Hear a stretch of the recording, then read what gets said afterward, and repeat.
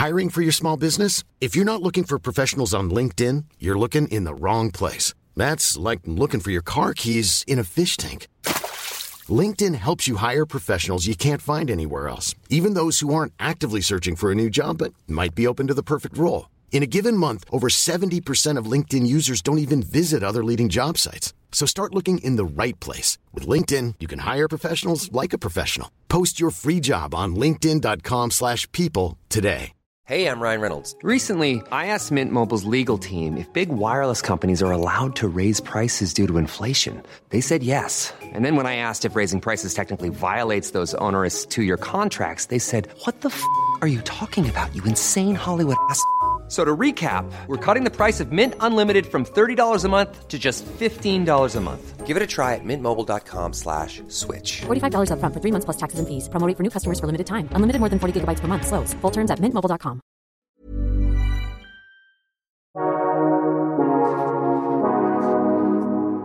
It's Jake and Damien here from the High Performance Podcast, and we thought what we would do with the Women's World Cup is just bring you a collection of some of the conversations that we've had over the past few years with a man who has coached the Lionesses, but also 3 women who've been at the centre of the game. Yeah, we've got some great archive clips today to listen to from Phil Neville, from when he was in charge of the Lionesses, the brilliant Alex Scott, who was a stellar player for England and then became a stellar pundit. We've got Jill Scott, a member of the European Championship winning team. Queen of the Jungle. And the amazing Steph Houghton. Okay, let's start then with Steph. When she joined us on High Performance, we had an awesome conversation. Here she is. When I was younger, there wasn't that much of a legacy and there wasn't that much to kind of aspire to be. Whereas now I know that I've been a part of a legacy of women's football over the last 10, 12 years. I think back to the Olympics in 2012. I think that was probably a biggest watershed moment for women's football, to get that many people watching on telly and at the stadium, and for us to go and win was unbelievable, and that really put women's football on the map. And I look back to 2015 when we won bronze medal in Canada. Never ever expected, we didn't expect to go and get anything, but to come home with a medal and know that everybody's watching back home, and knowing when you come back that you have been and living in a little bit of a bubble and people are actually knowing your name and wearing your shirt, which was a special feeling. So I think there's so much more we can achieve, but I'd like to know that we have been a part of something special over the last few years. So that was Steph Houghton. Now let's hear from Jill Scott, England's roaming midfielder and a star of the European Championship winning team. When we got to the final, I always remember we said, look, we know what we want to do. We want to inspire a nation. We want to get the crowd behind us. We just want to leave women's football in a better place. And I remember by that semi-final, when we won it, I felt like we'd done that. The crowds were so supportive. Even the first day at Old Trafford, I felt like, you know what, we don't have to bang the drum about women and girls playing football. It's like we can actually just go out and enjoy this tournament. And I feel like that's what happened. And going into that final, I didn't feel like we were under pressure to win it, because I felt like we'd already won in a sense. I'm like, we've got 90,000 people that we've given an opportunity to see an England-Germany final. Yeah, obviously the gold was going to be the icing on the cake, but there was no pressure that day. It was weird. The final whistle goes. Yeah. You've won the Euros. You've done it on home soil. Oh. You've played your part. What goes through your mind? I've still got goosebumps now when you say that. I have, when you're telling me. Literally. You know what? I ran straight over to Kira, who'd been playing, obviously, centre midfield.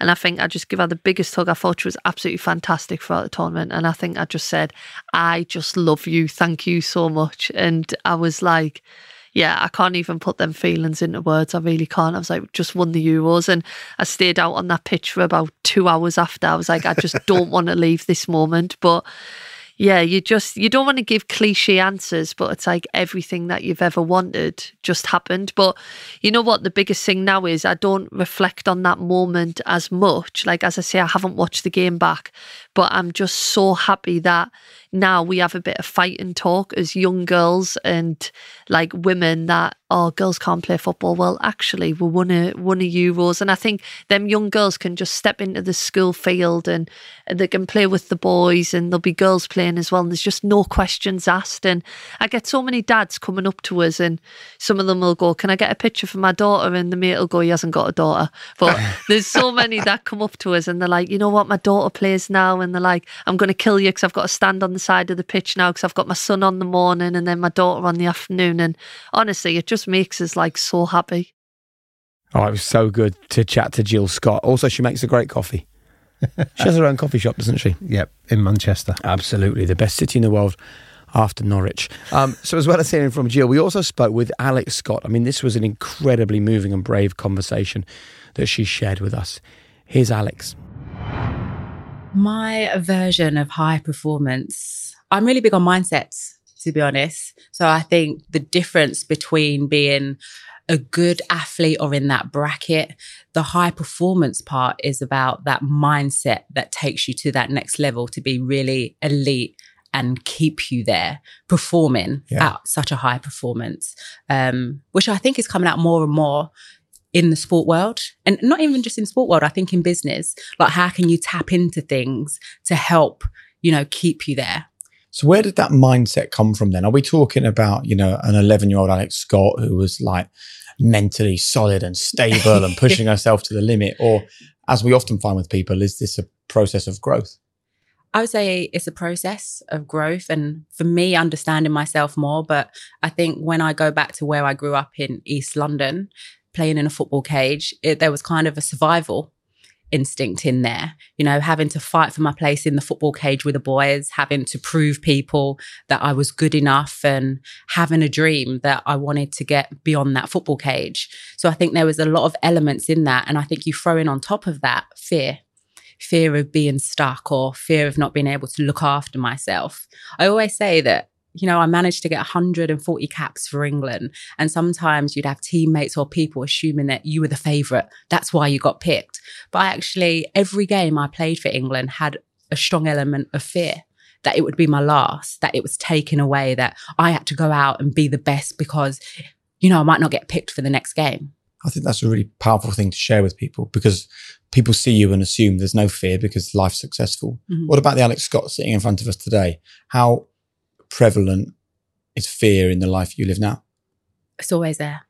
And to be honest, I think that's what keeps me going, working so hard, because it's always that I've got to prove people that I'm good enough, or flip that as well as I don't want to let anyone down. That's then showed that faith in me to put me in a position or given me a job or picked me in the first team for Arsenal. So it's both, it's that fear and I've got to, in my performance, thank someone for believing in me and seeing something in me.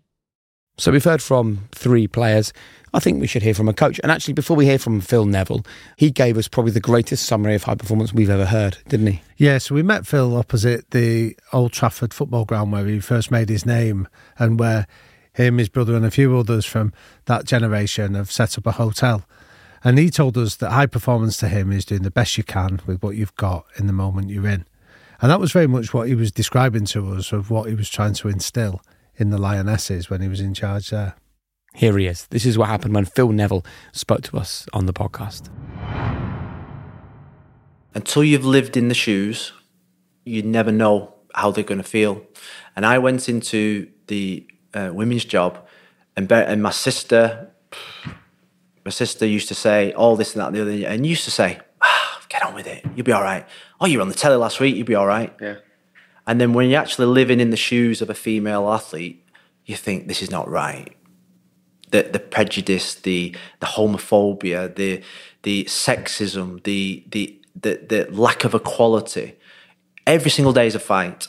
Every single day you think you're winning, then you take us 2 steps back. Every single day you fight like you possibly can to make things better for a group of girls that are the most unbelievable group of people I've ever been involved in all my life. Yeah.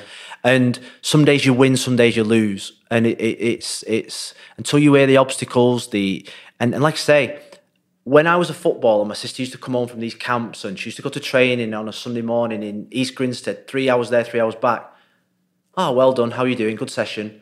But actually, you look back now and think how ignorant was me and my brother to like actually what she was going through. Why didn't we put a driver on for her? You know, why don't we put a driver on for her? Why don't we fund something a little bit better back then that they're now getting now?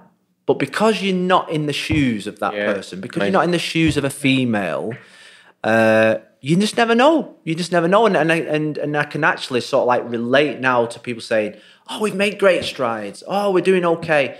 Well, actually, there's still my girls are fighting every single day now. We were winning. For 2 years, we were beginning to break down barriers.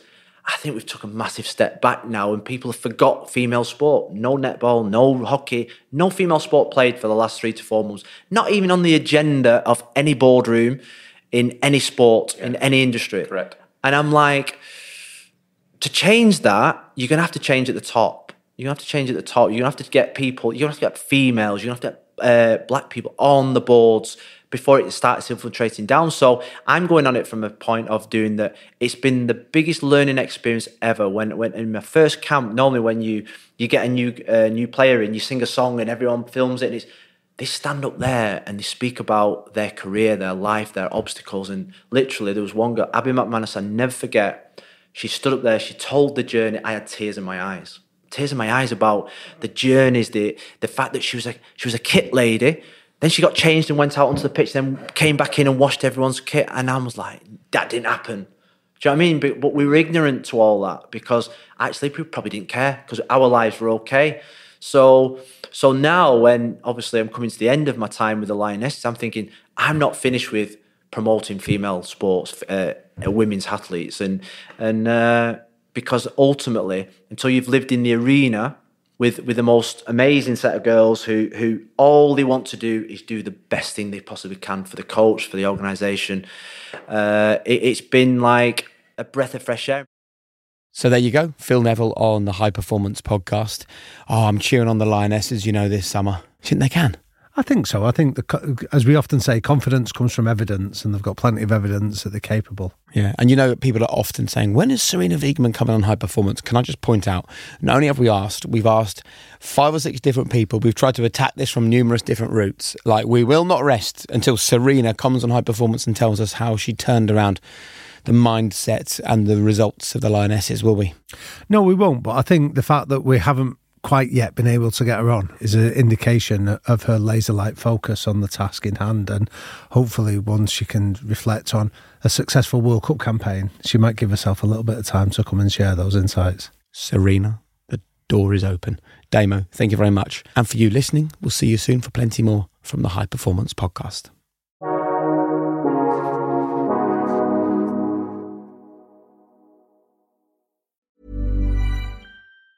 Planning for your next trip? Elevate your travel style with Quince. Quince has all the jet-setting essentials you'll want for your next getaway, like European linen, premium luggage options, buttery soft Italian leather bags, and so much more. And it's all priced at 50 to 80% less than similar brands. Plus, Quince only works with factories that use safe and ethical manufacturing practices. Pack your bags with high-quality essentials you'll be wearing for vacations to come with Quince. Go to quince.com/trip for free shipping and 365-day returns.